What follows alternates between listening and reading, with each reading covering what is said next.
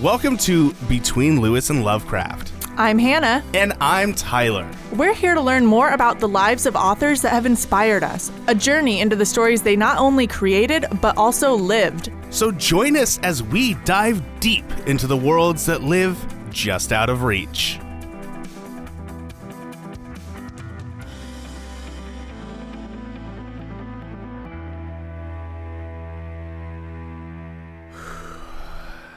Okay, Hannah, let's go ahead and join hands in prayer as we prepare ourselves for this endeavor that we will be journeying together on. So, I love journeying on a good endeavor. Prayer's happening now. Dear Lord Saturn, we just want to thank you for your ability to be in the sky, and great Jupiter, who looks down upon us with your great red eye. Thank you for all your vestiges and presence. Mars as well. Thank you, Mars, for bequeathing us with the great gifts of your martial prowess. And to the great Venus, as we prepare ourselves that you will come inside of us. Ew. I saved Venus specifically for that one. Because dude said venereal like 10 times. Yeah, I was like, oh, that's where venereal comes from. It makes sense. It's a love disease. A love disease? Well, I don't think there's a lot of love going on. Yeah, well. Tyler, what was the purpose of that prayer? It was to welcome everybody to Between Lewis and Lovecraft. Hannah, we're back. We're back, and it feels so good. Yeah, we're not going to spend a lot of time because recently I've been listening to a lot of podcasts that took a break and are coming back now, and they all spend like 10 minutes talking about their break and how they're back, and I don't know why, it just annoys the shit out of me. It's like, this is not why I listen to your show, so stop talking about it. Stop talking about your personal life and what you did on your hiatus. Yeah. So, Hannah, how was your time? No, I'm joking. I don't care. It's 2021. It's much like 2020. I did nothing. Yeah. Yeah, we read books. We read books. Yep. We took our time off from reading books to read books. Good Just job, reading guys. different books. Yeah. Oh, man. Hannah, what are we talking about here today, Hannah? So we thought that in honor of coming back from our break, which we're not going to talk about, but Yep. we're back now. So we were going to revisit one of our earlier authors, our first author, actually. Yeah. Just in kind of a different context. So obviously we are Between Lewis and Lovecraft, our first author that we talked about. I can't do the words today. Yeah, the which words I are made hard. Very clear, like the moment I sat down and said, like, I feel like. Yeah, we took a month off. We took there was a time period in which the thing that we're doing now wasn't happening. So I lost the ability to speak. So all things happen bad. All things. So we're talking about C.S. Lewis again, but this time looking at a particular theory about his most popular, most famous works, the Chronicles of Narnia. I mean, you had a teeny tiny little book about Narnia. I had a whole book about all of his work from when he was a teenager. They mentioned some poem he wrote when he was 6 in here. But so we basically read like the same book. I just got the Cliff's Notes version, which I am eternally grateful for. Yeah. So we're looking at Michael Ward, who is an English scholar who like is so obsessed with C.S. Lewis that he literally lived at the kilns for a while he was researching him. Mm-hmm. So Tyler read Planet Narnia, which is like the big, great thesis that is Michael Ward's theory about the Chronicles of Narnia. Yeah. And I got the Narnia Code, which is the nice like 100-page version. Yeah. Which frankly, I think this is all you need to know. Well, I think that we got it in the right I would not have gotten as much out of that as you did. I got a ton out of this, and this is the amount that I wanted to get out of it. You got what you needed out of it, which is the Cliff Notes. Yes. Let's just get through this. And I'm like redefining my entire faithhood. And I'm just like, oh, that's cool. I can see that.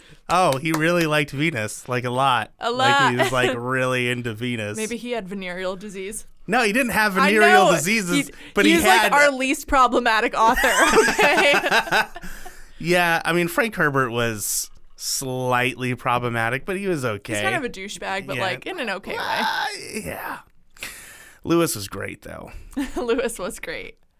Yeah, and you know, I'm trying to think of why I wanted to do this back when we first started. Like I was like, here's a biography on C.S. Lewis, and also here's Planet Narnia. I want to do both of these things Yeah, I was at very once. intimidated by that idea. So I waited until I could coerce Hannah into doing the Planet Narnia. But then on top of it, like there's been a lot of stuff about Tolkien that's been coming out lately of like he had a movie come out. Amazon is now doing the Silmarillion.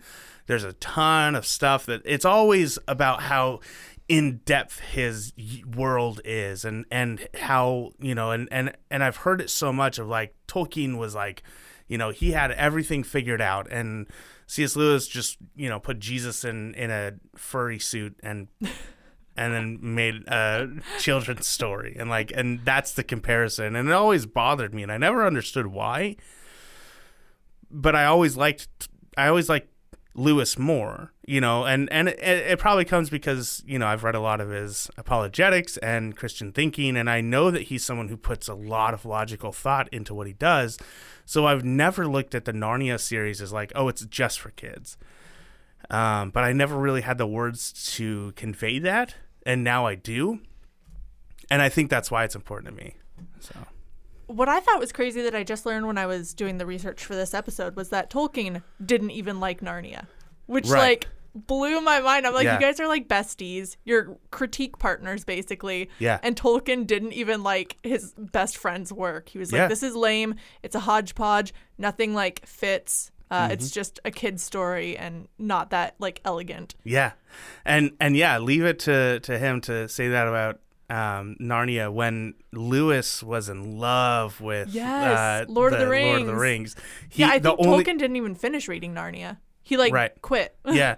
Well, and there are people that to this day will attest that Lord of the Rings would not exist if it wasn't for C.S. Lewis, because Lewis pushed and pushed and pushed to keep reading them because he was such a huge fan of what Tolkien was writing. Tolkien was having a hard time, and we're going to talk about this later because spoiler alert, Tolkien's our next author. But we're only 7 minutes in. So thanks listeners. That's been our episode. Tune in next time. No, thanks episode. That's been our listeners. Wow. So good at this, guys. It's like we've never done this before. So I mean, do we want to kind of like explain what this thing that we're talking about is, this theory? Yeah. So I think we should. That's why we're here. Yeah. Crazy. Yeah, it's super weird. So basically, Michael Ward's whole theory is that the 7 Chronicles of Narnia are each based on a different one of the pre-Copernican planets. So if you didn't pay attention in astronomy class, Nicholas Copernicus was the dude who in the early 1500s-ish said the sun instead of the earth was at the center of the universe, and kind of just threw all of conventional cosmology, is that no, you're right, understanding cosmology. Understanding of the cosmos out the window. Astrology, yes. And before that, people thought that there were 7 planets, and they actually included the sun and the moon as planets. Right. The other ones were Jupiter, Mars, Mercury, Venus, and Saturn. And C.S. Lewis, obviously, by the time he was alive, yes, we knew the correct order of the planets except Pluto. Right. And Neptune. But he still really liked the kind of medieval or Renaissance way of looking at the cosmos, particularly because it was a lot more spiritual. Yeah. Back then, people attributed personality traits almost to the planets, and had backstories for them. And so that was something that really appealed to him because he was a storyteller, obviously, and it was just more, he thought a holistic way of looking at the universe. Yeah, you have the sun and the moon and the stars, but also what do they represent in your life? Yeah. The one quote that I absolutely love is, and I don't even know if it's from Narnia. I honest to God can't remember where it's from. But it's in a story somewhere where somebody's like, what is a star? And they're like, it's just a giant ball of gas and fire. And they're like, that's what a star's made out of. But what is a star? Like and it's that question of like acknowledging that there are scientific facts here. Yes, it is a ball of gas and fire, but there's more to it than that. Like there is more, and you don't know that there's not more to it. So don't argue what it's not, argue what it could be, and I love that so much. And I think it's because, there is a certain duality of like, yes, I accept that humans are molecules, water, carbon, and we're just each breath before we die until we take our next breath, and each thought is just electricity running through your brain in specific patterns, and we are science, we are this matter thing. But what we're supposed to be, like what we really are, is more than that. And that's that spirituality. And I think that that's why I like this approach, because C.S. Lewis never denies science, and he never says, no, that's obviously Earth is the center of the universe. Like, he's not a flat earther. He's not like this crazy person. But what he does is he approaches it with the idea of like, there is, and I think it was pointed out in Planet Narnia when it's like approaching it the way that poets approach the world. Like, there is beauty in the way that things can be, right? Not in the way that the facts present them as. And so the idea that, yes, there are planets and they are what they are, but they can represent so much more. I thought that was really cool. And it really opened up my ability to be okay with the pre-Copernican way of looking at the universe, or solar system, I should say, for this execution. Definitely. And then just like a slightly shallower reason that he probably liked it was because so many of the artists and writers that he liked had like been writing around the time that they still believed in the seven medieval, the like Shakespeare and stuff. Yeah. And a lot of the Greek mythology and other mythologies that influenced Lewis were very much tied to the pre-Copernican universe. So there's a lot of like references that he makes in his work that are based on writers who were writing before they knew that the Earth was the center of the universe. Yeah. So one of the things that, and he probably went way more into it in Planet Narnia, but that Ward sets up is like, basically Lewis didn't tell anybody about any of the things that he's inferring in this work. And so that's kind of a big one. It's like, okay, you're coming out here trying to like totally rework the way that people see these novels, and there's literally no proof, quote unquote. Right.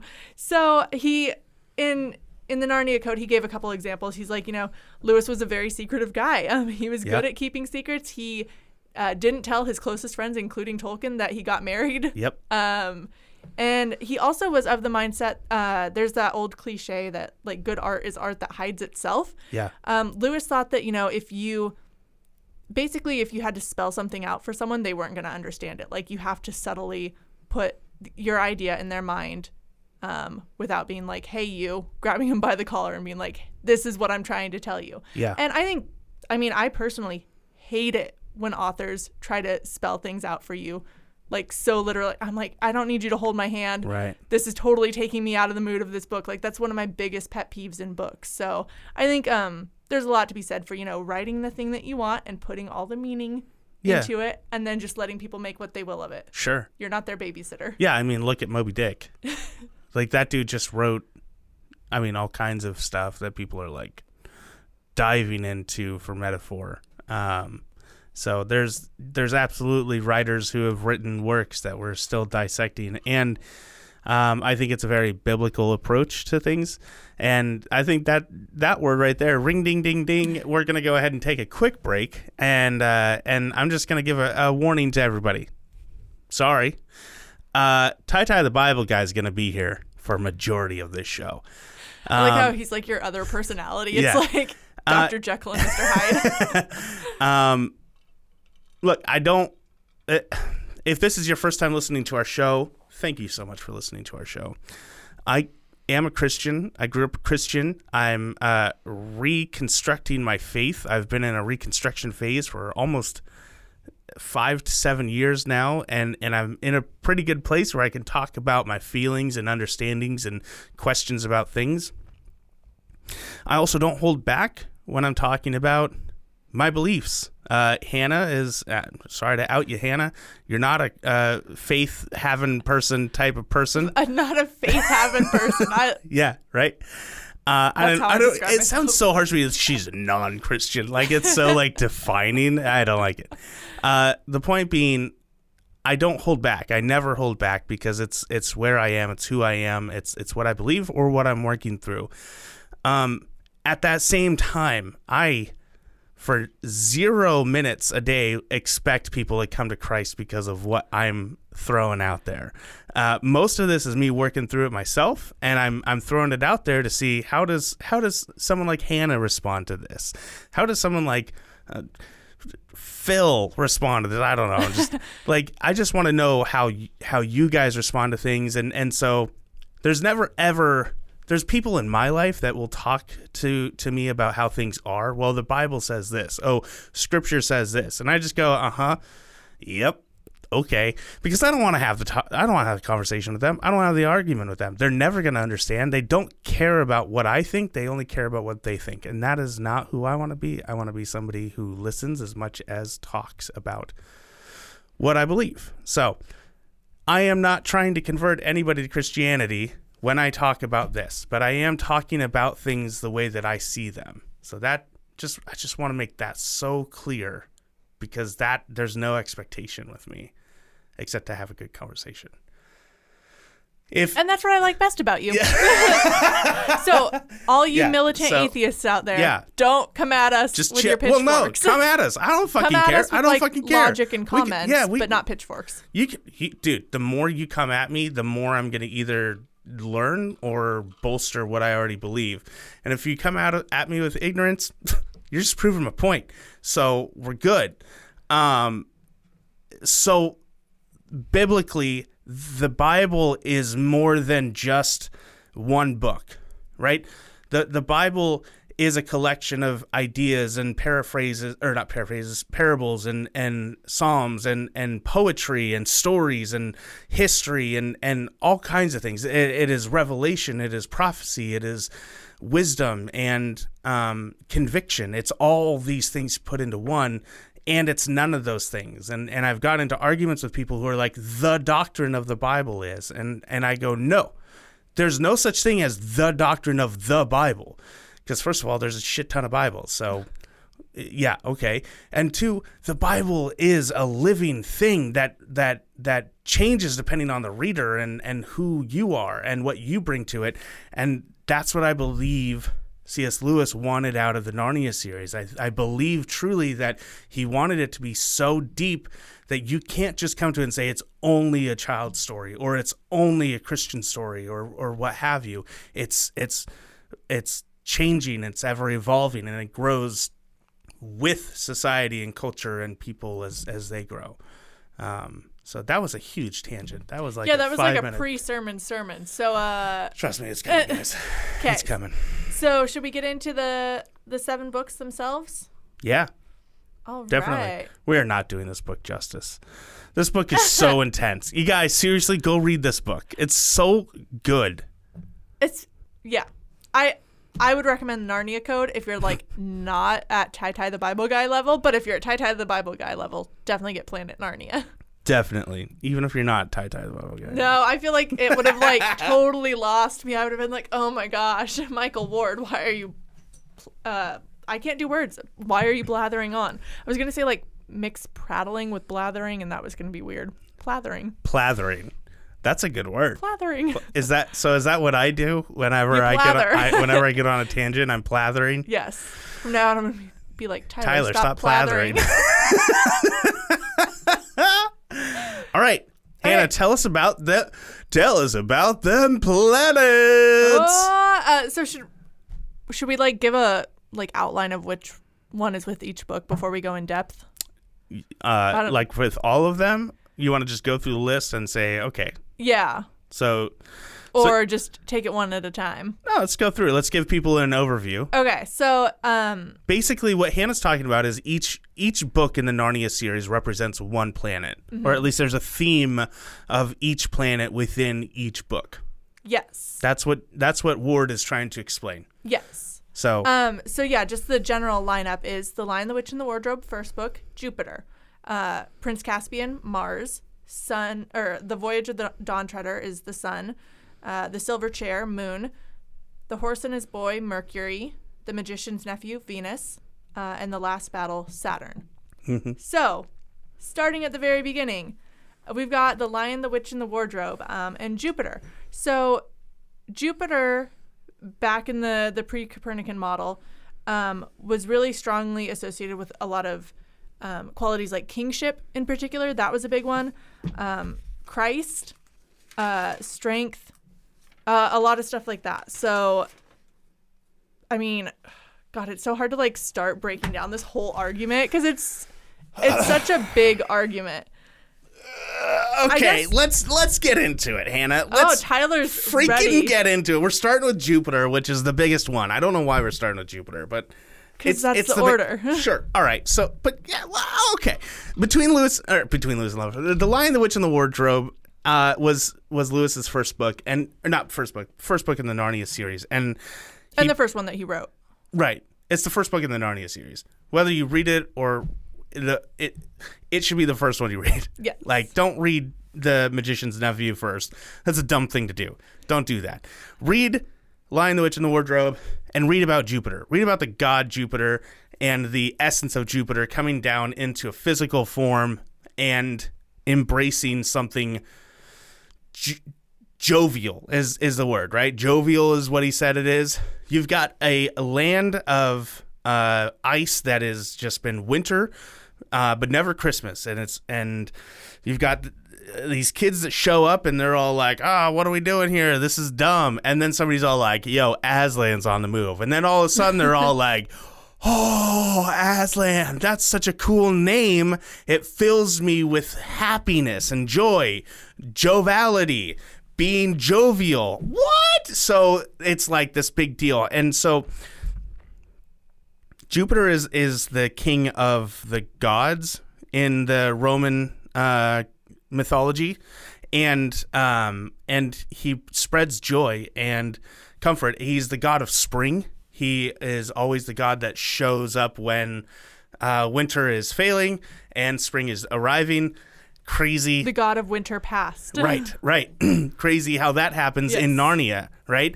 Winter ends and spring begins, and they talk about how it's not just spring, but it's new growth. It's arrival of something. And one of the big things that people have a problem with when it comes to the Narnia, the Lion, the Witch, and the Wardrobe specifically, is that there is Father Christmas, right? That Santa Claus shows up. But in reality, what he's showing is where Father Christmas came from, because the Father Christmas outfit that we know of came from people dressing up in the jovial garb when it was the winter solstice to remind people that soon spring will come. It's at the longest or shortest day of the year, the solstice. We're moving on. We're moving into spring now. We're finally going to get warmer. And then Christianity took that and turned it into Christmas, right? But C.S. Lewis doesn't give a shit about that. He cares about the time of the year and the representation of the jovial spirit.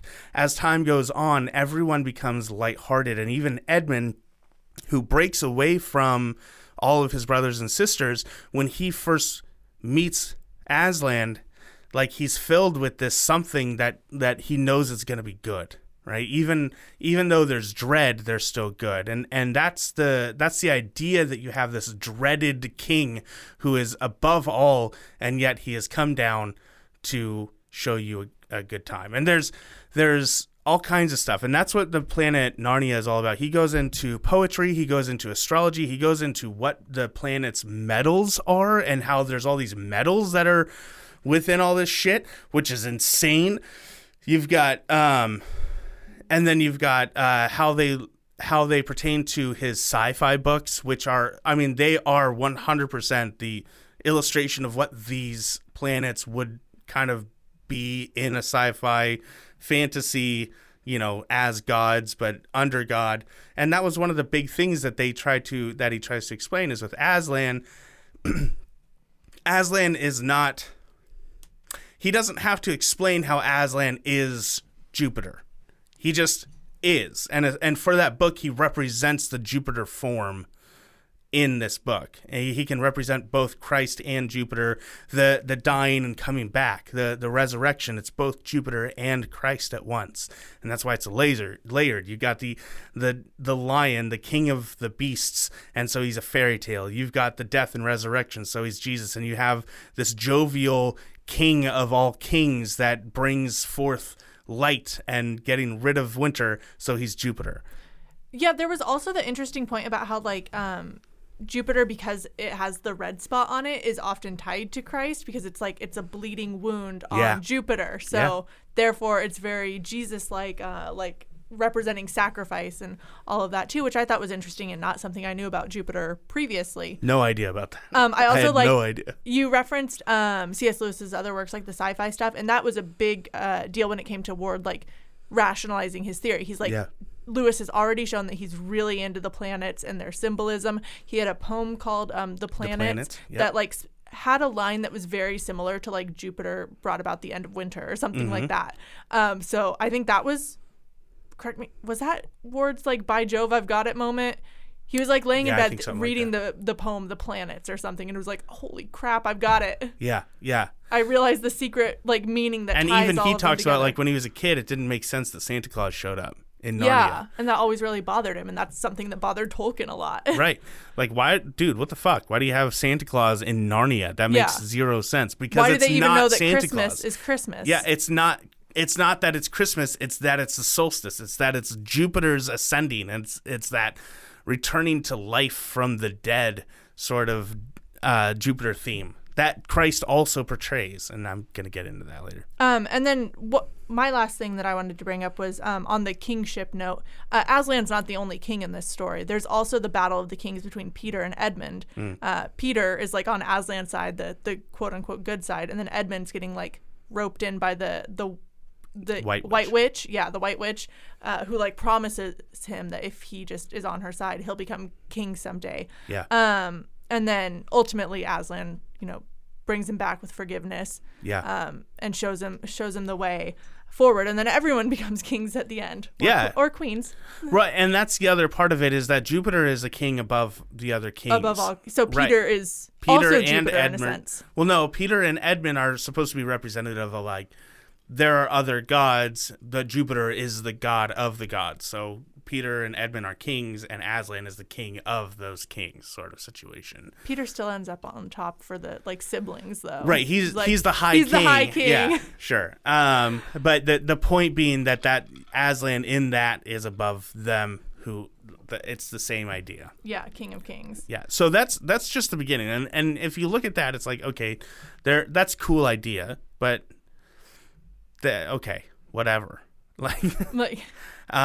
So what? So he put some Jupiter themes in there, and the reason why that's important is because it's just the setup of why did he write this, right? Mm-hmm. And he's starting to come to the idea of why would he write this fantasy, this fairy tale that's trying to be a Christian model. But then he uses some ideas. So we can move on to Mars, Prince Caspian. So Prince Caspian, in ye olden times, Mars was associated with two very different things. I just learned something about ye olden. Oh. The Y in ye is actually a very specific symbol that used to represent the TH sound. What? But then things got the way that printers used to be, they would change it to a Y because it's basically it almost kind of looks like a P with an extra little leg that's jetting out, and so printers would just use a Y instead because they didn't have that. But they had Ys, and so they would. So lazy printers. Are the reason it became a Y, which became ye. But in reality, it's still supposed to be the, and then in English they finally were we'll just use the TH to create that sound, and so it became the. So ye old is actually the old still. Dang it. Yeah. That has nothing to do with what we're talking about here, just so you know. So in the old times, Mars had kind of two different associations, one of them being... This was such a cool thing I didn't know about. That it had two different ones? Yeah. Yeah. So one of them, which is, I think the more commonly known association is war. Yeah. And martial law. Yeah. And, all of that. But there's also an association with the woods and, like, springtime. And that's why March is called March. And it's also the only month that's named after a planet, because March is when the woods are... becoming green again and everything's coming back to life after winter. So that was a cool, like, secondary meaning to Mars that I didn't know about before. And both of these traits are embodied in the story of Prince Caspian. So in Prince Caspian, the Pevensie children, I think all four of them arrive in Narnia in the middle of a big war that's going on, that's supposed to restore the kingdom to Caspian. So obviously with that, you've got the war, the military aspects, the weapons that are a huge part of the story, suggesting that Lewis wanted to create that martial atmosphere. But there's also the woodland aspect to it. Green Roof is the month that this is supposed to be taking place in, and it's the only month mentioned in any of the chronicles, I guess, and is strongly, like, suspected to be March. And then also Lucy at one point tries to wake the trees but fails, and then later she finds the trees awake in the presence of Aslan. So he's arrived and he's awoken nature. And ultimately the trees chase the enemy out and, like, drive them off, which very much reminded me of Tolkien's The Two Towers. Yeah, I know, right? I was like, okay, is this a rivalry between you guys? Like, did Tolkien get mad at you for having this scene, or I don't know which one came out first. But yeah. Oh, and then this one also had, like, one of those seemingly random characters. Is it pronounced Bacchus? Yeah. Yeah. And that was one that Ward was like, he seems, like, very out of place in this story. But if you know the meaning behind it, in ancient Rome, the festival of Mars began on the first day of March and lasted almost the whole month. And Bacchanalian festivities or ceremonies celebrating Bacchus were part of that. So in this story, he shows up and, like, gets everyone drunk or something, and they have, like, a good time.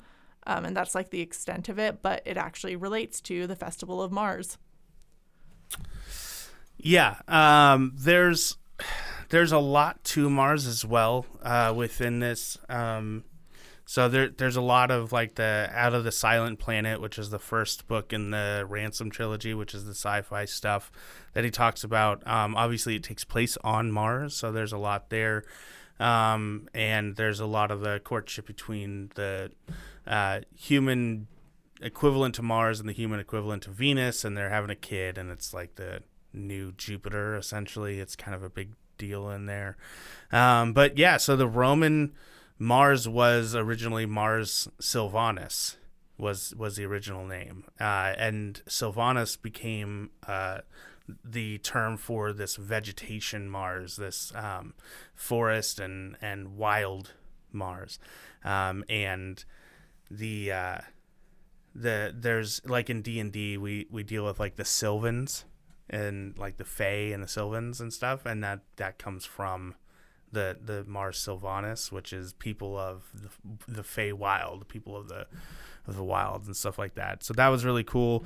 Month of March is when spring blooms, and, you know, when armies can march off, and so that's like a put together sort of idea. Like, we named spring, the first month of spring, March, when armies are marching.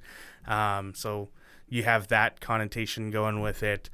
Lots of woodland imagery. Aslan is seen in dancing trees when he's first seen in Prince Caspian by, I believe, Lucy sees him, and then there's the martial part of Mars that isn't necessarily war itself, but being a knight, like knighthood and chivalry and martyrdom. Thank you. And, like, basically what I think is important about those is, and why it's important for the story at least, is all of those are about understanding your place and doing what's required of you, your duty, right? Your knighthood is it's about rising yourself up to be an example to people of how to treat people, how to protect people, how to defend, and to cut out the corrupt sort of thing. At least that's what's portrayed here in the Narnia series, and why we see Caspian growing into the kingly type of person that he is as Peter and Edmund get back into the swing of things and become more and more martial people who want to fight and battle and do things. He talks a lot about the air within Narnia. The influenza of Narnia is martial in that book, and they just breathing it in makes them want to become more better people. But even like Lucy, who she is trying to convince people like, hey, we need to follow Aslan, like that's what we need to do, and nobody really believes her. And eventually she learns the place of being able to accept whether people believe her or not, and eventually as she does that, she starts to come to terms with Aslan as well.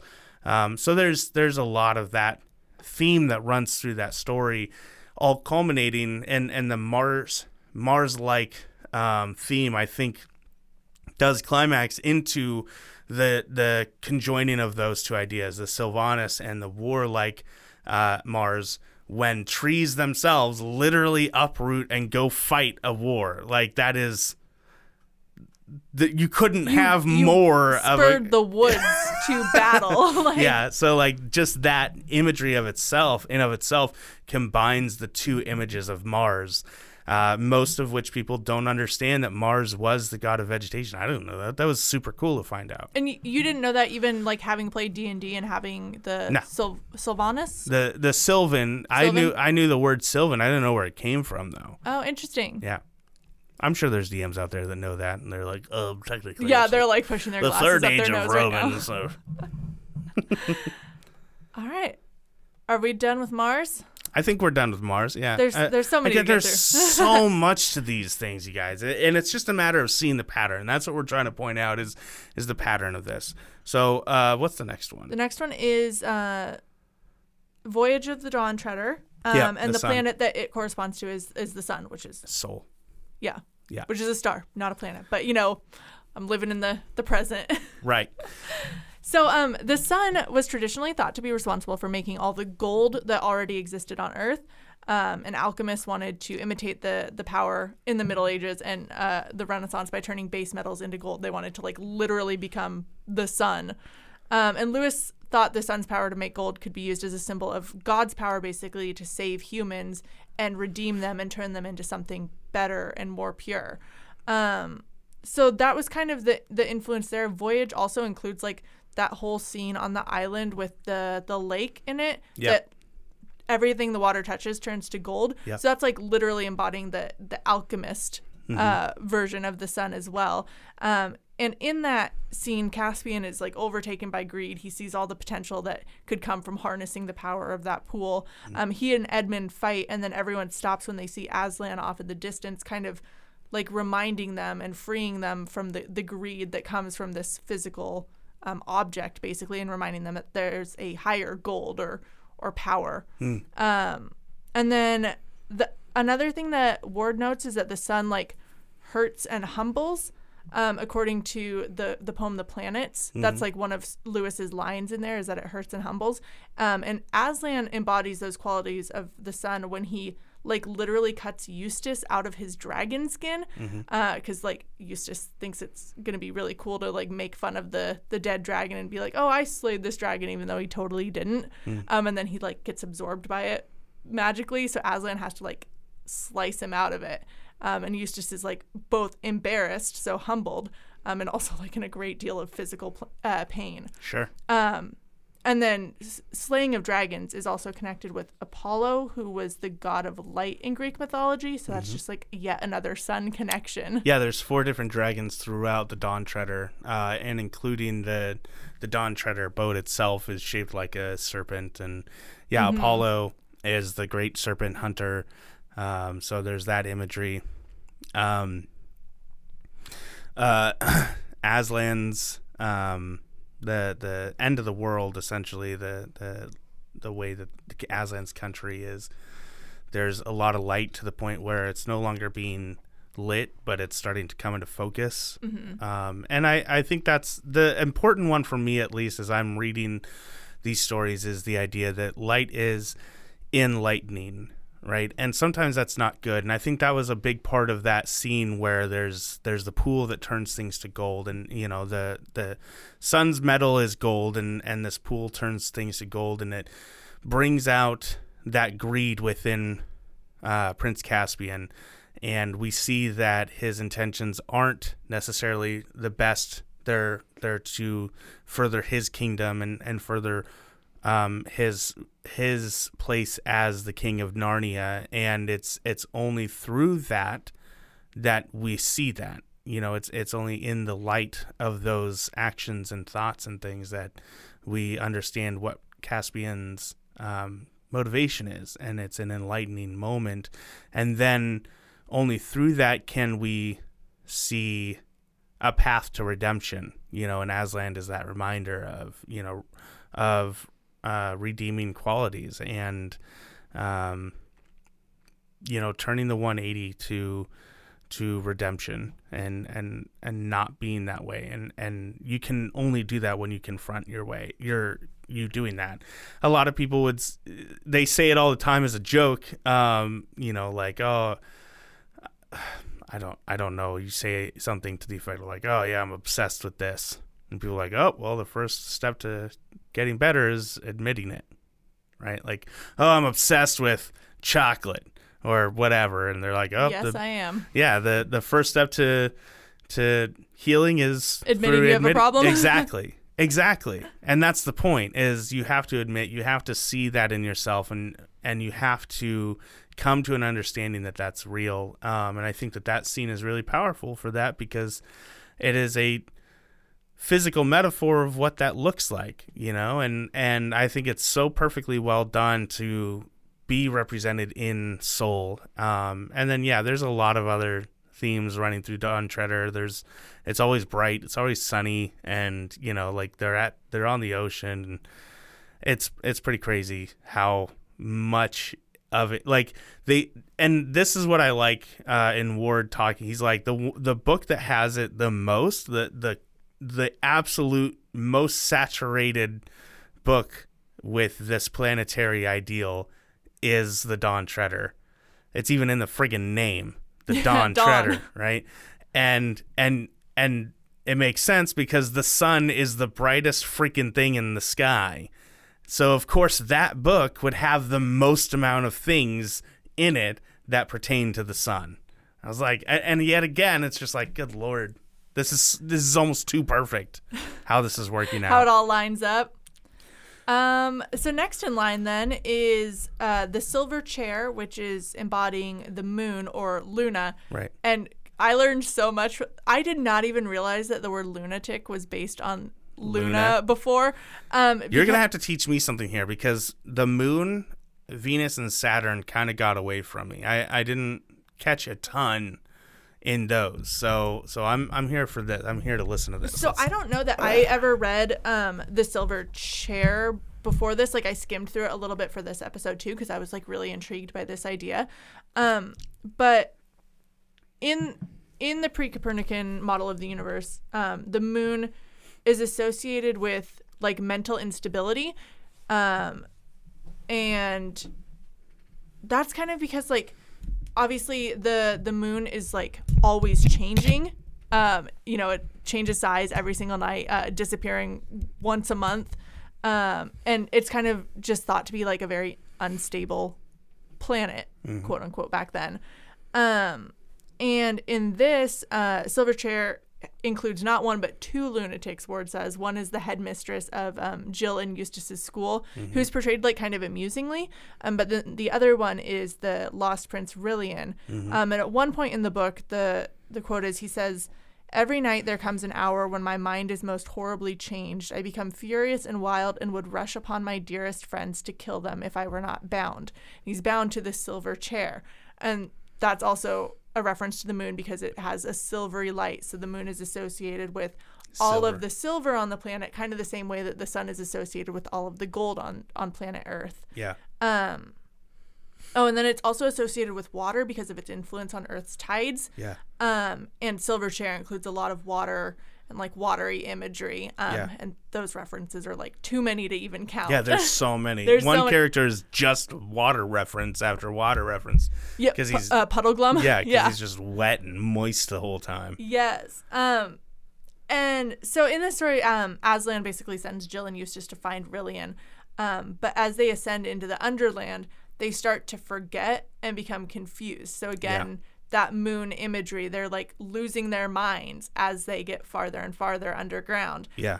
They begin to wonder whether sun and blue skies and wind and birds had not only been a dream. And then at one point, Jill, Eustace, and Puddleglum are told many fall down and few return to the sunlit lands, which is kind of depressing. It's like if you associate that with mental illness, it's like many fall down and you're not likely to make it out. Yeah. I'm like, that is freaking deep for a kid's story. Yes, it is. I'm not sure how to feel about this, C.S. Lewis. Although, actually, I'm sure how to feel about that because I think at one point in his past he was like talking about like fables and stuff and how like if you just write it to be like a cute kid story, you're not doing justice to it. Like, they're meant to be complicated and like have some sort of meaning. Yeah. Did you get to how Aslan was supposed to represent the moon at all? Because so far it's been bad. And this is supposed to be a theory that Aslan is taking on each personality, essentially.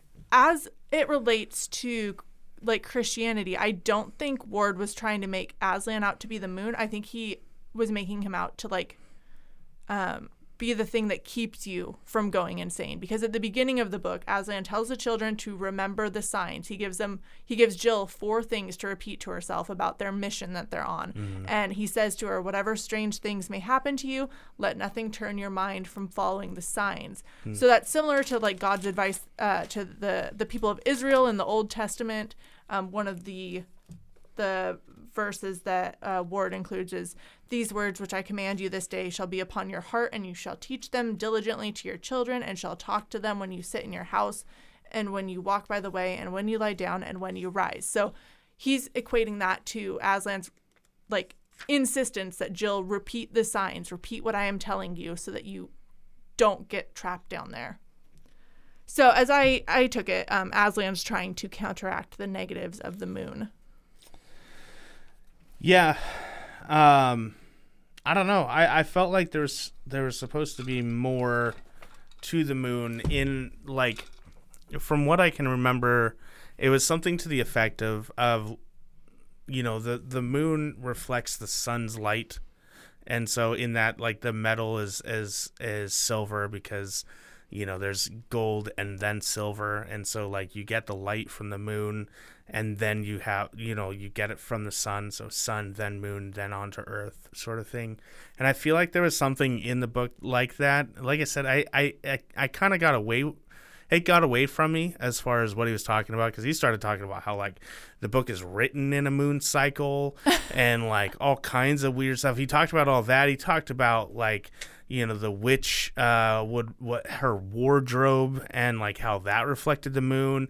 He went in super deep, but the part that I guess I wasn't able to catch on to is there was supposed to be something about Aslan in here, and basically it's like there's a reflection of the trueness of God that comes through in this book, and I'm stumbling hard on it because I didn't quite grasp it. It did resonate with me in the sense that, like, so with me and my wife, before we were married, there was a lot of dark times for me. I had a lot of hardships. I still do, but, you know, that's because I'm a little baby boy and I just look for the worst in life. But I constantly talk about how, like, you know, if God is the sun in my life, like, he's the light in my life, there's a lot of times where I'm not facing him, and I'm facing towards the darkness, and I'm shadowed and all that. But my wife Rebecca would be the moon to me of, you know, she reflects God's light into my life and keeps me holding on for that morning. And so, like, that really whatever he was talking about in here that I seem to not be capable of comprehending at the moment, that kept going through my mind of that. Yes, Hannah. Is that why your book is called Rebecca Moon? It is. It is exactly why it's called Rebecca Moon. Yeah. Yeah. So go check that out on Amazon.com. On Amazon. That was not an intentional plug. I was just like, oh my gosh, that makes a lot of sense now. Yeah. I like that. I feel like maybe it was just because it was the shorter version, but I don't remember Ward saying that in Narnia code. But it does make a lot of sense. Yeah. And like I said, Aslan is supposed to embody one of the planets every time, which he does every other time too. Right. So. Like there's something about, Christ submitting to the Father, and all kind. There's stuff in there. I know there is. I just didn't take it in. Is the problem? Well, we're gonna keep on trucking, keeping on, and we're moving through this galaxy. Stop. On the next stop, we're gonna be moving closer to the sun. Yeah. Well, are we moving? Yes, we are. Yeah. I don't know the order of the planets. You don't know the order of the planets, Hannah? The public school system failed me. Hannah! Wait, what's the actual order of the planets? Not Mercury, the original ones. Venus, Earth, Mars, Jupiter, Saturn, Pluto. No. I'm pretty sure it's Neptune, then Uranus, then Pluto. Perfect. I could be wrong, though. Those two I could never remember because they're the same in my head. That's fair. Yeah. So the next one, I guess we are getting closer to the sun then. The Horse and His Boy and Mercury. So Mercury was known as the messenger because people were watching the skies and they're like, why is this like planet just running around? Nuts. Yeah, man. Like crazy. And it was thought to chase the sun around basically and like maybe carry messages from the sun to the other planets. So it was associated with qualities or traits like being good with words or responsible for business. Our word commerce comes from Mercury. Nice. Which is crazy to me. All of these words that like we don't even think twice about that have these planetary connections. Not even planetary though. It's a god. Or like God, God connections. And that was something that I think Michael Ward noted in his book. It's like the current generation is kind of like losing sight of all those cool things about our language because we don't think about Mercury that often. Yeah. So I'm like commerce. Oh yeah, I can see it. Or lunatic. Oh, that makes sense. Yeah. Yep. So yeah, we're here to teach you words and stuff. I mean, it's whenever you can play with words like that, it's always cool. Where like Monday through Sunday, Sunday through Saturday, I guess. Yeah. Half of them are Roman gods. Monday is moon, Sunday is Sundays, solar sun. Tuesday, I can't remember Tuesday. Wednesday is based off of the Norse god of Odin. Thursday is Thursday. Friday is I can't remember, and Saturday is Saturn. And that's gonna come up again at some point. Yeah, it is. It's pretty crazy. So C.S. Lewis also particularly liked the shining suburb of the sun, as he called Mercury in one of his poems. But he really struggled to sum up all the different qualities from like the god perspective or the the messenger perspective.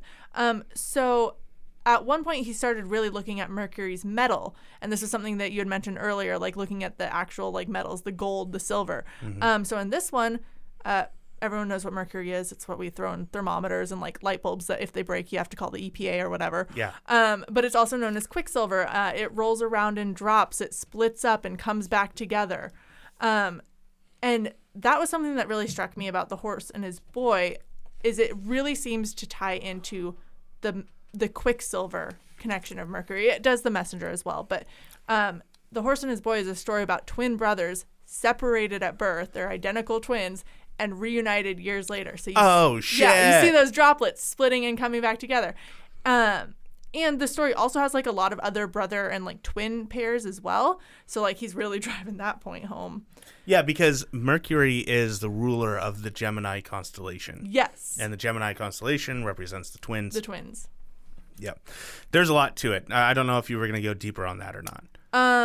Just that like, yeah, the twins semi-based on Castor and Pollux, which are the stars then that make up Gemini. And Castor is Shasta. Yes. And Pollux is Corin.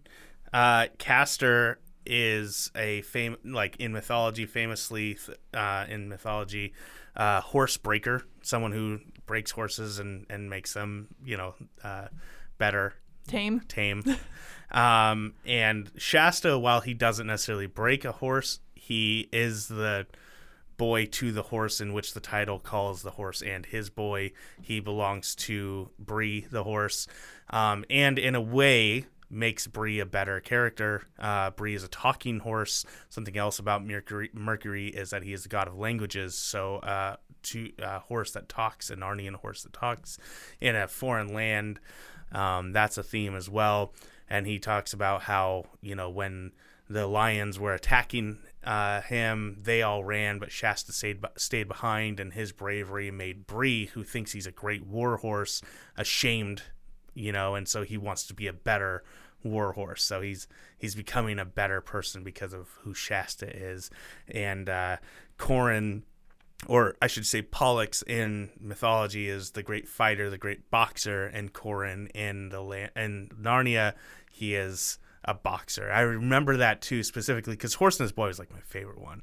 I remember too that it talks about how he went and boxed the bears of Narnia or some shit like that, and like how cool that sounds. Like he'd straight up just go fist fight a bear, and so that was always cool. And so you can see that it's an actual imagery of the Gemini twins that he's actually put in there, along with the mercurial ideals and themes that run alongside him. One of the most obvious references that I thought was just like, oh my gosh, I can't even believe you did that, was to Mercury's winged headgear. So I always think Hercules, Mercury running around with the wings on his shoes and on his hat. Yeah. And that comes up in this book when there's a Narnian lord who's wearing a silver cap with little wings on each side. It's just like, you didn't already know this one was going to be about Mercury, here you go. It's right here. He's wearing his hat, guys. Yeah, and he goes into a little bit more of, in Planet Narnia, into the Trinity and kind of the different ideals of how that's backed up through Mercury. I'm not sure quite how he got there with it. I didn't follow that bread trail all the way, but he did talk about it and bring up there's a point where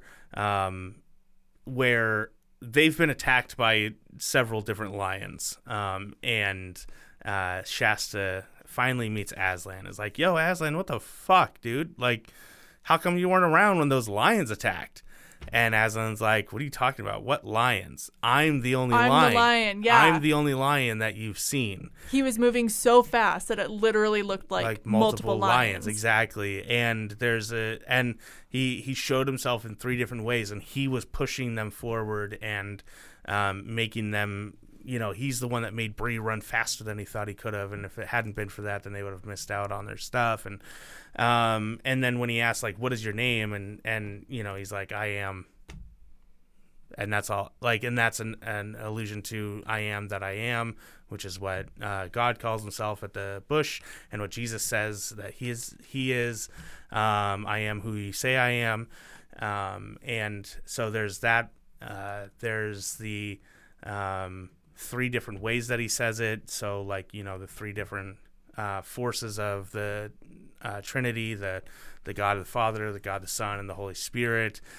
I'm trying to think. There's also the idea that not all things that happen to us are good to us, but in that they are God's will, they are good, which we will get into with Saturn quite a bit. But this is another form of that because they were being chased by a friggin' lion, and it was scary, but it ended up ultimately being good for them.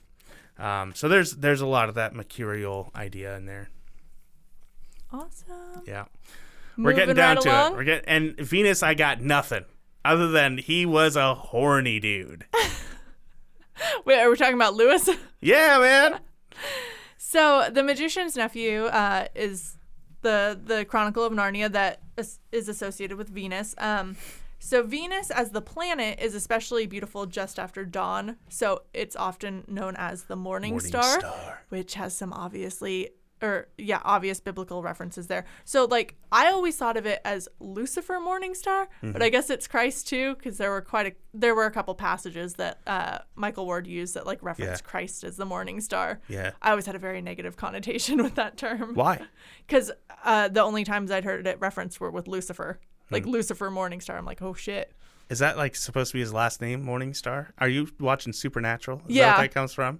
I think in the Bible he was called like Daystar or something. But yeah, I've heard him in like pop culture as Morningstar. I know in Isaiah there's the reference of, you know, the fallen star, or the fallen morning star, that sort of thing. So that's probably where it comes from. But I'm pretty sure there's also in tie the Bible, guys. He's losing his grip here. New Testament, I want to say Peter.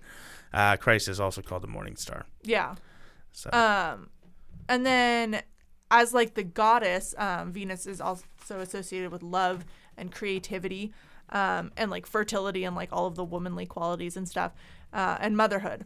And so this story kind of revolves around Diggory. He's really stressing out because his mom back on Earth while he's in Narnia has like a terminal illness. And so that kind of motivates him throughout this whole story. So it's kind of embodying the motherhood aspect of Venus. It also has the creativity because in this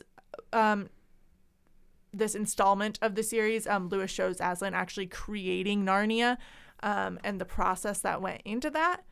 And then another thing that Venus is known for is her apple. And in the book, Diggory is supposed to pluck an apple for Aslan so that they can plant a tree of protection to guard Narnia from the evil queen. But the queen tries to tempt him to steal the apple to help his mother instead and cure her of her illness, which kind of has the like Garden of Eden parallel to it as well. So Diggory has to choose between his love for Aslan, or God, and his love for his mother. He ends up keeping his promise to Aslan, and in turn the lion tells him to pick a second apple, this time from the tree that they've just planted, that will then heal his mother from her illness. So it really has that like motherhood theme to it, the love, the creativity that goes into all that is Narnia.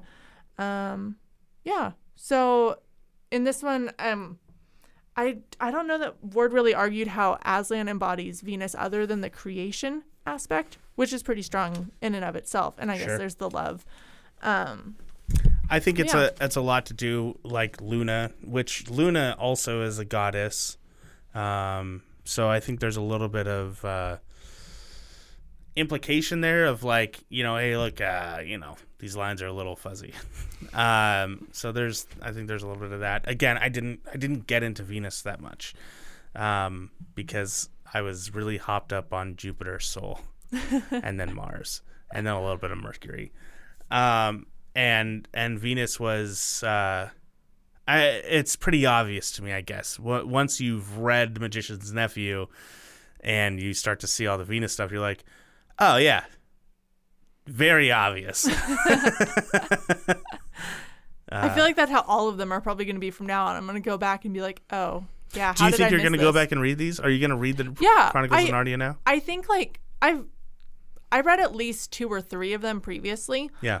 But I feel like I had a hard time getting into some of the other ones that probably will be solved by actually knowing this deeper meaning. Like now I can be like, oh, that's really cool. Like I may not have appreciated it at surface level, but now I can see all of these parallels and like deeper meanings. And I mean, to some degree, like it does make it feel less like a children's book when you're reading it for this. Like, yeah, it was one thing when I was reading these books as a kid.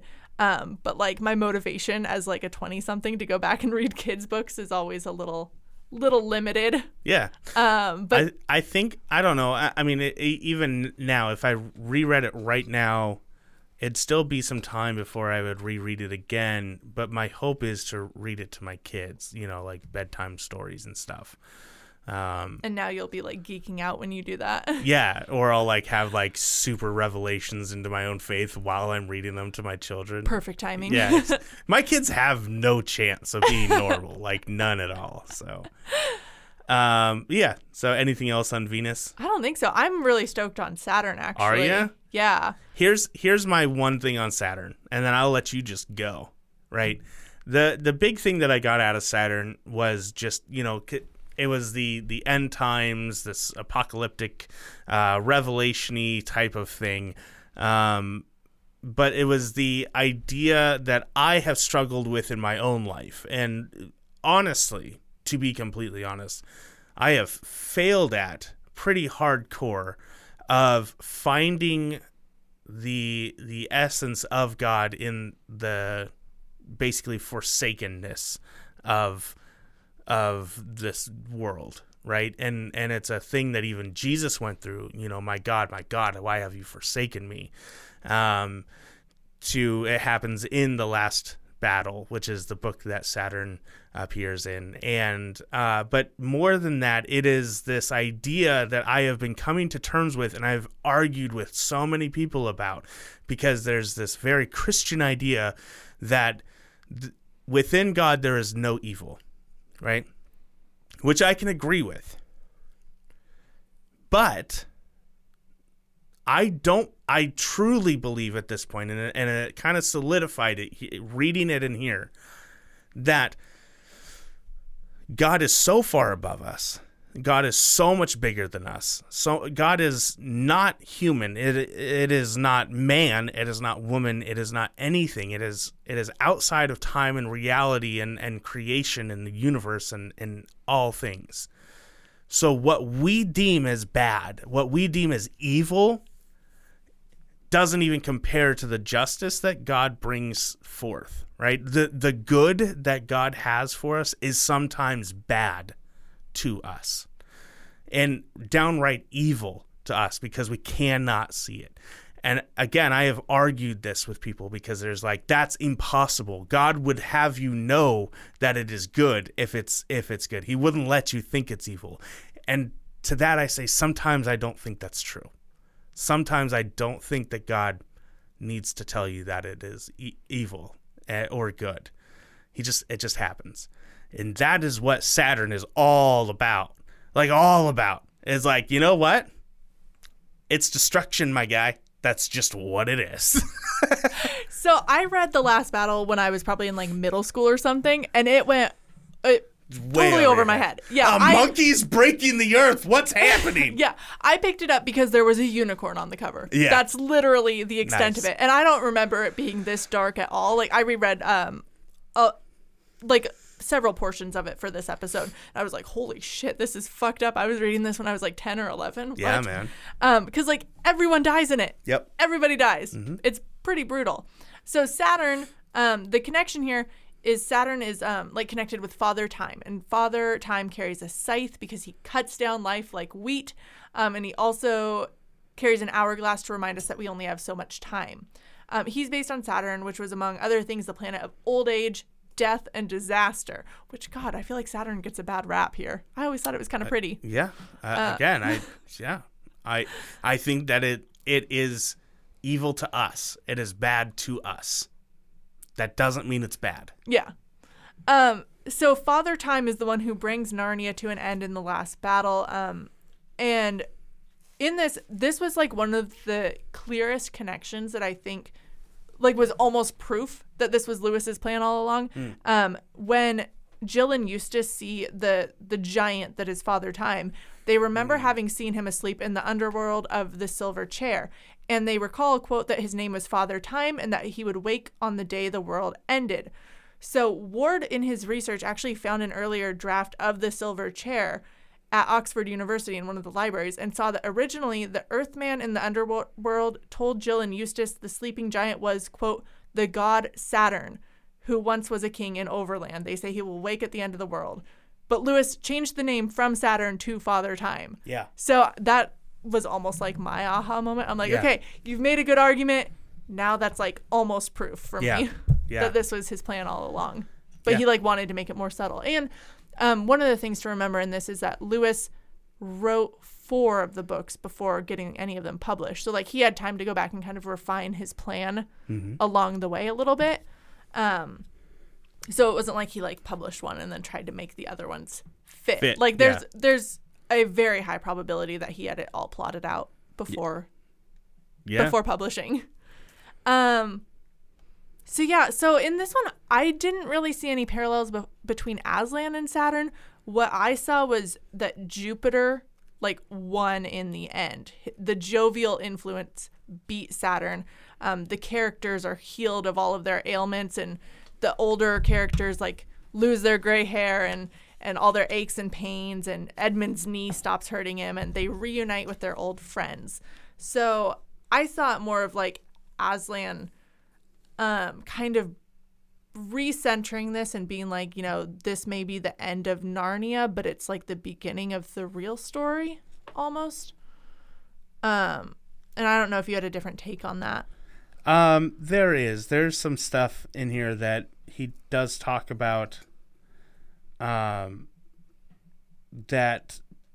basically Father Time is a form of Aslan, that Aslan calls back into himself, that all the stars are called back into himself, and so he takes in Father Time as him, sort of thing. But then there's other stuff where, man, where is it? It was such an interesting idea, and really where I got a lot of my stuff on here. No, it's fine. I mean, I'm if I can't find it quickly, I'm not gonna really talk about it. But the king of this book is what is his name? Tyrion. Mm-hmm. And Tyrion straight up gets strung up to a tree, and he's bleeding out, and he's calling to Aslan, and there's nothing. There's nothing, like nothing happens to save him. But as he's calling out, something is changing inside of him that makes him happy, that makes him realize that something good is happening. And C.S. Lewis has talked about this before, and he talks about it specifically with prayer, where when one is praying, they are not reading off a shopping list to God of all the things that they want, but in effect, what real prayer is trying to do is trying to align yourself with the God of creation to want what God wants, right? It's submission, it's understanding, it's enlightenment, it's all of these things, and it comes for Tyrion at a time when nothing happens, when all of this is ending, and he starts to realize sometimes death is not the worst thing to happen, right? And he calls out to Aslan, and Aslan doesn't answer because it's not time for Aslan to answer. It's not time for Aslan to do anything. And in that, Tyrion can find comfort. He can realize, wow, okay, this is what's happening now. I need to just come to terms with it. So there's that part of the Saturn, like destruction and death is not the end, or death is not the worst thing to happen to people. It's just a part of life. So I think that hit big with me. That's the Saturn thing that I took away. Nice. Yeah. Okay. Is it time for Ty the Bible guy? Yeah, we're already an hour and 15 minutes in, so you guys are stuck with us. So Hannah, do you think it's important? Do you think it's important that we studied all this to understand Narnia more? I think it is for us. I think it's like what each reader wants to get out of a book, because like, yeah, if I was 10 years old and reading this, like this would all be way over my head. Sure. But as an adult, like, yeah, it's pretty meaningful to look back and be like, this all had a plan from the get-go. And that's very in line with, I think, Lewis as a person, like, even comparing it to God's plan, like things don't happen by accident. There was some degree of like intelligent design to how he did these stories. Sure. And so, yeah, I think especially from like a writing perspective, it's very meaningful to see that too. Being like, he put so much detail into this. It was not a hodgepodge. Nothing happened by accident. And just the layering of that. I think even if you don't know that that's why the story is good, I think that's what makes the story good. Even if you don't understand the planetary connections, like it makes the story so much richer. Yeah. And even if it's not true, it's a way of looking at it that can help understand something about the story. Because the planets and the gods of the planets were very much a part of C.S. Lewis's life. So even if we want to say, okay, this is not what he actually meant out of it, but maybe subconsciously he threw those in, or he consciously threw them in, but it wasn't supposed to be the end-all theme. It's still there. It's still obviously there. And it's something that we can look at. The part that I had a problem with, the part that I really struggled with is, why would a Christian want to read stories about other gods? Right? And I think that's a valid question. He's not making them out to be mythological creatures or fairy tale figures. He is saying these are the gods, right? These are the aspects of these gods that are true, and I'm going to use them to represent Aslan. And through Aslan, I'm going to represent Christ. And at a point, he talks about the poetry of things. I said it earlier, that there is a beauty of things that is worth capturing over the facts of things. And I think the very fact that he takes an outdated form of the solar system and uses that shows that he is not looking at literally defining the cosmos, right? He's going, this is a beautiful way of looking at the cosmos. This is a poetic way of looking at the cosmos, where we are surrounded by 7 different heavens, and each heaven that's higher than the next has a different god, a different entity. So in that, he's saying this is not literal, this is metaphorical. It is not the reality of things, it is a perception of things. And he says it a couple times in Planet Narnia.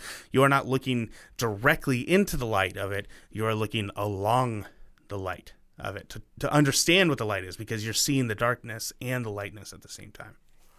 Yeah, so if I can interject real quick, for people who may not understand the metaphor, Michael Ward sets it up really good. It's like when you're in like a darkish room and you see a beam of light. When you look at the light, you can actually see the beam. Mm-hmm. He's saying you're not looking at it, you're looking along it, seeing what it illuminates. Yeah, exactly.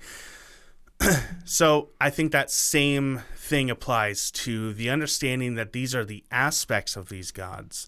He is not saying that they are gods themselves of this universe, that they are aspects of one God. He is looking along the light of one God and seeing different beams of light, different ideas that are being expressed.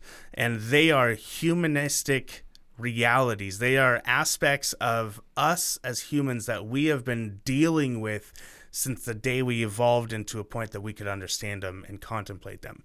Death, war, love, joy, sadness, madness.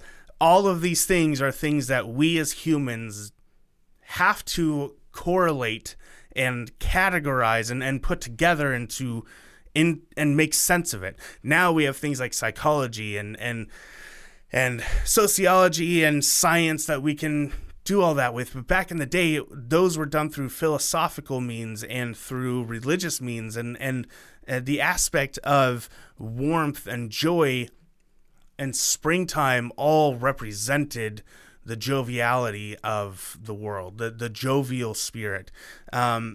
Gold and transformation and enlightenment was soul, and madness was, the moon, because just to go a step further on the moon, people usually go a little bit crazier at night, especially during a full moon. Like, there are aspects of these things that they equated to the natural world around them. And then the planets started to become a part of our universe, and we started to say that planet must be this because of its this, right? The bright red one is jovial. It's iron-like. It's got that sense of joviality. And so he uses these aspects, and that's what I see them as aspects of God that he wants to further layer in and show in a way that is familiar to human beings without it being blatantly Jesus, right? And to go a step further, I've talked a lot about this with a lot of people. If you look at the miracles of Jesus from the Gospels of the New Testament, none of them are original. Everything that Jesus did in the Bible was something that another god was said to have done. Pan, the god Pan, could turn water into wine, right? the Egyptian god Osiris Yeah, that sounds right. died and was risen again 3 days later. There's a few of them, and I don't have them all off the top of my head. Walking on water, not original.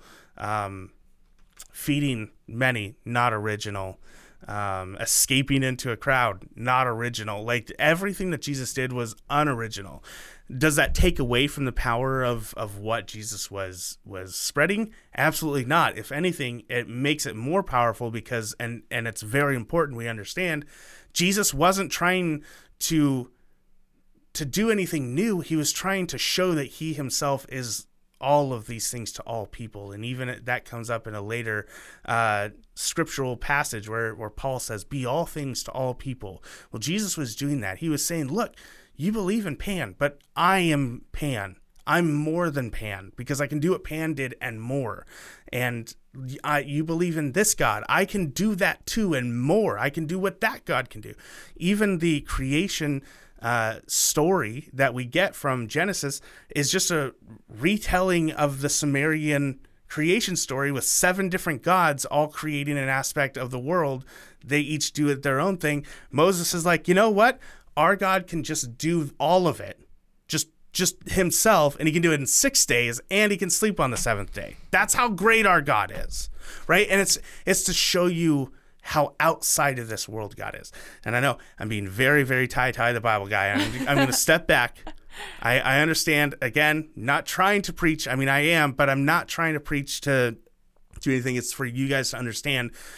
That's what C.S. Lewis was doing. He's saying that Aslan, this representation for God in his stories, can be and is all of these gods and more. And when you look at them, you're looking at an aspect of them. You're looking along the light, not at the light. Bam. I think that might have been your best sermon yet. Yeah, you think so? I pulled it in at 5 minutes. Good job. I would not have fallen asleep in church to that sermon. I can go start doing some speeches out in the world. Yes, go find a corner and stand on it with a sign. Hey, church, if you want a guy that curses a lot but still talks about Jesus, you can hire me to come to your youth group. I'm not even joking. I'll do it. It's a very niche I love it job so you're much. Searching for. You guys can reach us at lewisandlovecraft@gmail.com. Just set it up. I'll come to your youth group. Perfect. That's what the kids need. Yeah, they do. I think they do. They need someone who's going to be real. Yeah. And who's realer than Tyler? Nobody. Well, Jesus is more real. Okay, well. Hannah. Sorry, could you guys hear the eye roll I just did? Shh. All right. That's it. That's Planet Narnia. Stop saying that Tolkien is better than Lewis. He's not. I mean, he's good. I don't think I've ever said that. Like, I love Lord of the Rings, but I will be the first person to say Tolkien. Hire an editor. Cut out the chapter about the room. Cut out so much shit. And stop being a dick to your friends. Tolkien is like the Ernest Hemingway of this friendship. Oh, shit. Which we're going to get into in the next episode. Yeah. Because we're going to talk about him. And by Ernest Hemingway, we don't mean that he's going to cheat on his wife and make his wife feel bad when she brings it up. Total gaslighting. No, we just mean that Hemingway was kind of a dick to his good friend F. Scott Fitzgerald. Yeah. Like Tolkien was a dick to C.S. Lewis. Yeah. Clive, as I like to call him. Good old Clive. Or Jack, actually. So we have a new segment that we're bringing to you guys. Yes, because Tyler and I don't get enough of like art and literature talk or just general fun. Yeah. Lightheartedness. So we wanted to talk about just whatever else we're excited about right now, whether that be books, movies, or other podcasts. Whatever. Man. Which was the one I wanted to talk about this week. So if you've been listening to the show for a long time, you've definitely met our friends over at Best Friends Playbook. Crystal and Allie. We've had Allie on our show several times. I've gone on their show. They're awesome. She helped out with the Halloween episode. She did so much on the Halloween episode. So damn good, dude. Yeah, Allie's awesome. Crystal's awesome. And their 3rd season, I think, just premiered season of their podcast. In it, they look at mostly movies and like TV shows. and analyze the friendships in there because they're like lifelong best friends. So it's just a really entertaining way of like looking at pop culture and art through a different lens. And so their first episode that I just listened to today is on Bridgerton, which everyone is freaking out about. It's the new Netflix show. Zero idea. So I tried to watch it, or my sister was like trying to watch it, and I was not getting into it. And my mom was not getting into it, so we just like stopped. But after listening to their episode, I might have to go back and try again because like they made me like want to get into it. So you heard it here, Netflix. If you're gonna pay anybody for advertising, it needs to be Best Friends Playbook. Yes, they made I love hearing them talk about this stuff and just their friendship, and they have a lot of wisdom to impart. So definitely go check out Best Friends Playbook. They have tons of other episodes, even if Bridgerton's not your thing. And they've also got a lot of exciting episodes planned for this year. When I was on their show for a couple Halloween episodes, Allie dropped some hints about what they're working on, and definitely some big shows out there that they're gonna start breaking down. So nice. Yeah, stay tuned for that. Yeah, I'll wait till they cover, like, I don't know. They did Harry Potter, and Lord of the Rings, which were some of my favorite episodes. When are they going to do Marvel stuff? Hey, Allie, Crystal, where's your Marvel stuff? What the heck? Hey, maybe you need to go on and talk Marvel with them. All they have to do is text me. They have my phone number. Anyone who wants to talk Marvel, just text Tyler. You can reach me at lewisandlovecraft@gmail.com. I'll come talk to your church about Marvel, Jesus, and Narnia. So, Tyler. Speaking of Marvel, I didn't even think I was going to talk about this, but WandaVision, yo. Is that out? Yeah, it's the first 5 episodes are out. And holy damn, end of 5th episode. Holy damn. Is this on Disney Plus? Yeah. Oh, I should watch that. You should. But my actual one that I want to talk about is another podcast. Well, podcast growing, Crit Seekers. I've gotten to know Mason, the dungeon master over at Crit Seekers, a bit over the last few months. Very cool guy, very cool crew. And in fact, Mason is going to be our very first correspondence episode next week. So make sure you tune in for that, where we talk about everything from life to D&D to just like how we get through our life. And he and I sat down and had a good chat. And they actually just began doing a live stream on Twitch where they play D&D on Twitch on Monday evenings. I'm really bad at time, mostly because they're in a different time zone. Yeah. I think they start at like 4 or 5 o'clock in the West on my time, but it's not the same for them. So it's like 7 o'clock their time. I don't know, 6 or 7. But it's a really, really good show, and they're really like they're trying to get more viewers for their Twitch stream so that they can justify doing some other stuff that would be really, really cool.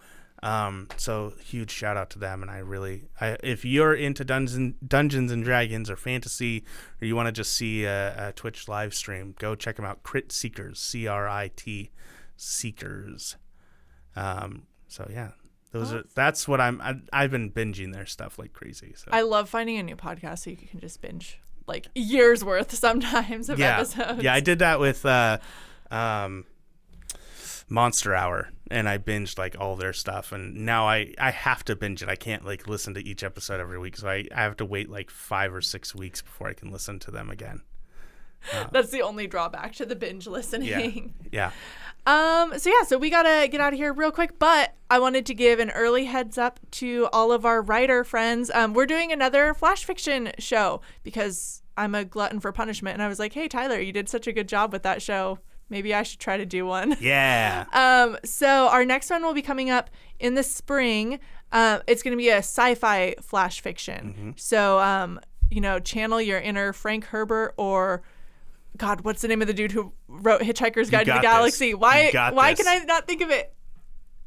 Douglas Adams. One of my favorite authors. Yes. Channel your inner Douglas Adams. Arthur C. Clarke. Isaac Asimov. Who's that other one? That racist one. Oh, all of them. I was like, H.P. Lovecraft? I guess. Yeah, him too. He's some sci-fi. of that could count as sci-fi. Oh, it's super sci-fi. Yeah. So, send us your flash fiction. We like 500 to 700 words. Email it to us at lewisandlovecraft at gmail.com. I don't have a firm deadline yet, I don't think, but it's going to be sometime in April, probably early-ish April. Yeah. Just because I am not the beast that Tyler is and need more time to like edit and get all of this together, because I promised I would do most of the work because he did all of it last time. So yeah.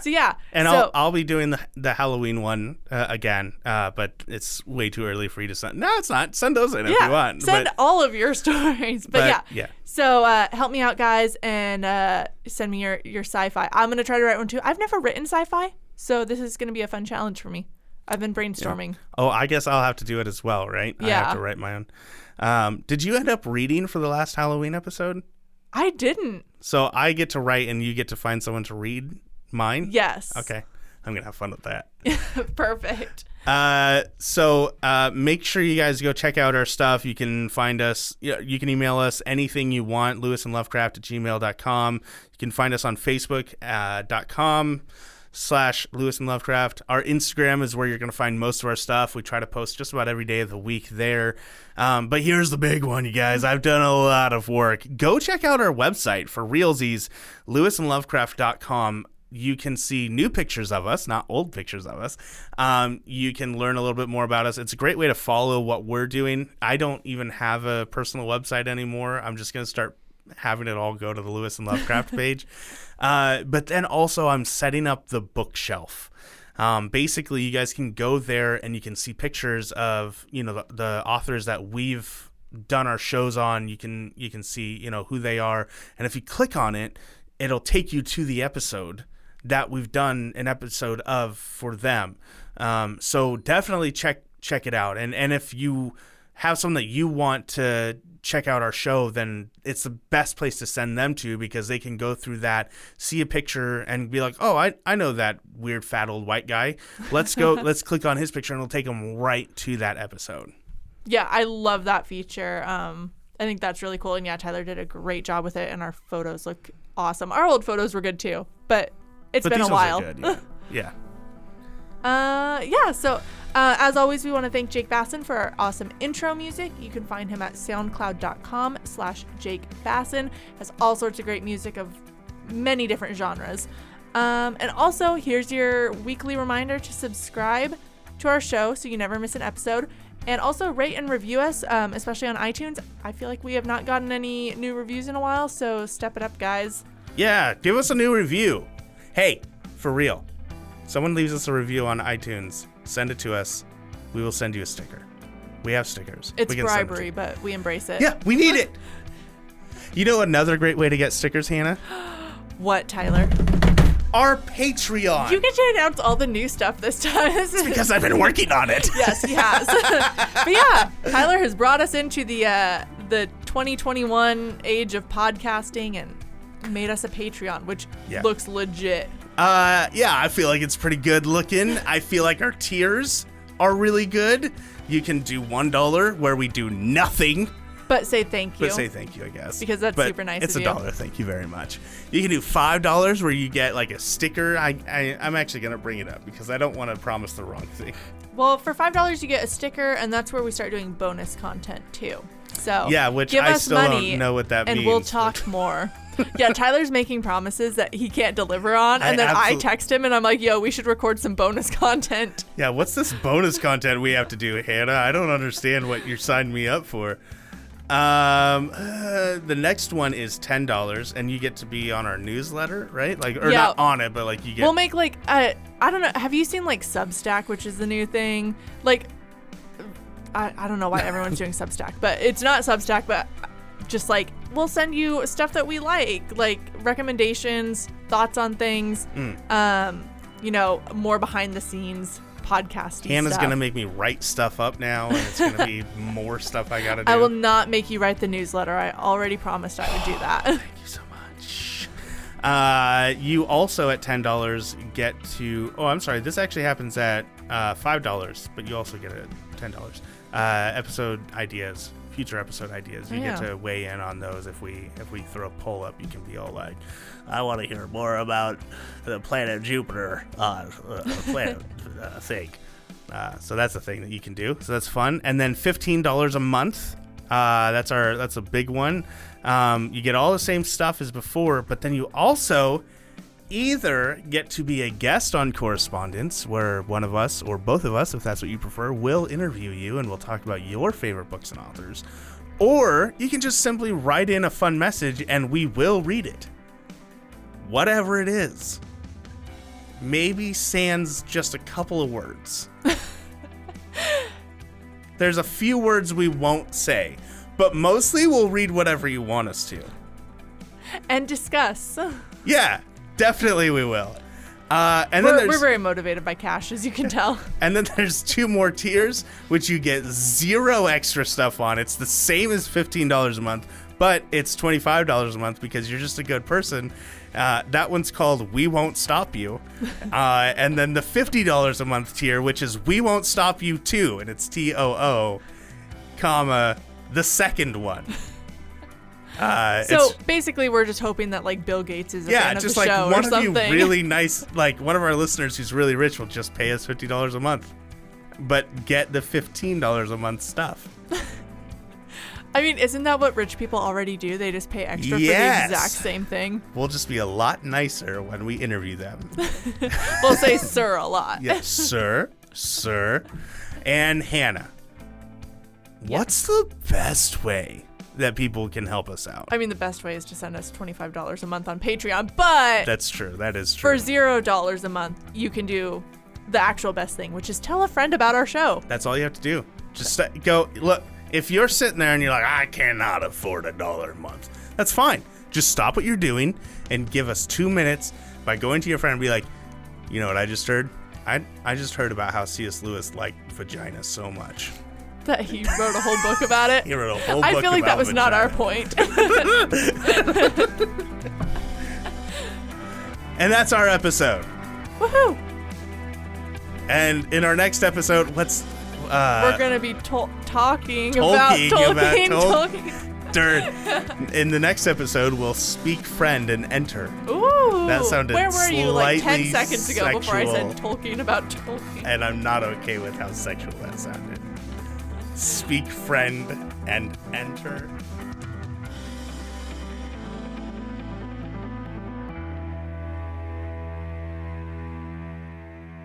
You literally said like come inside earlier, so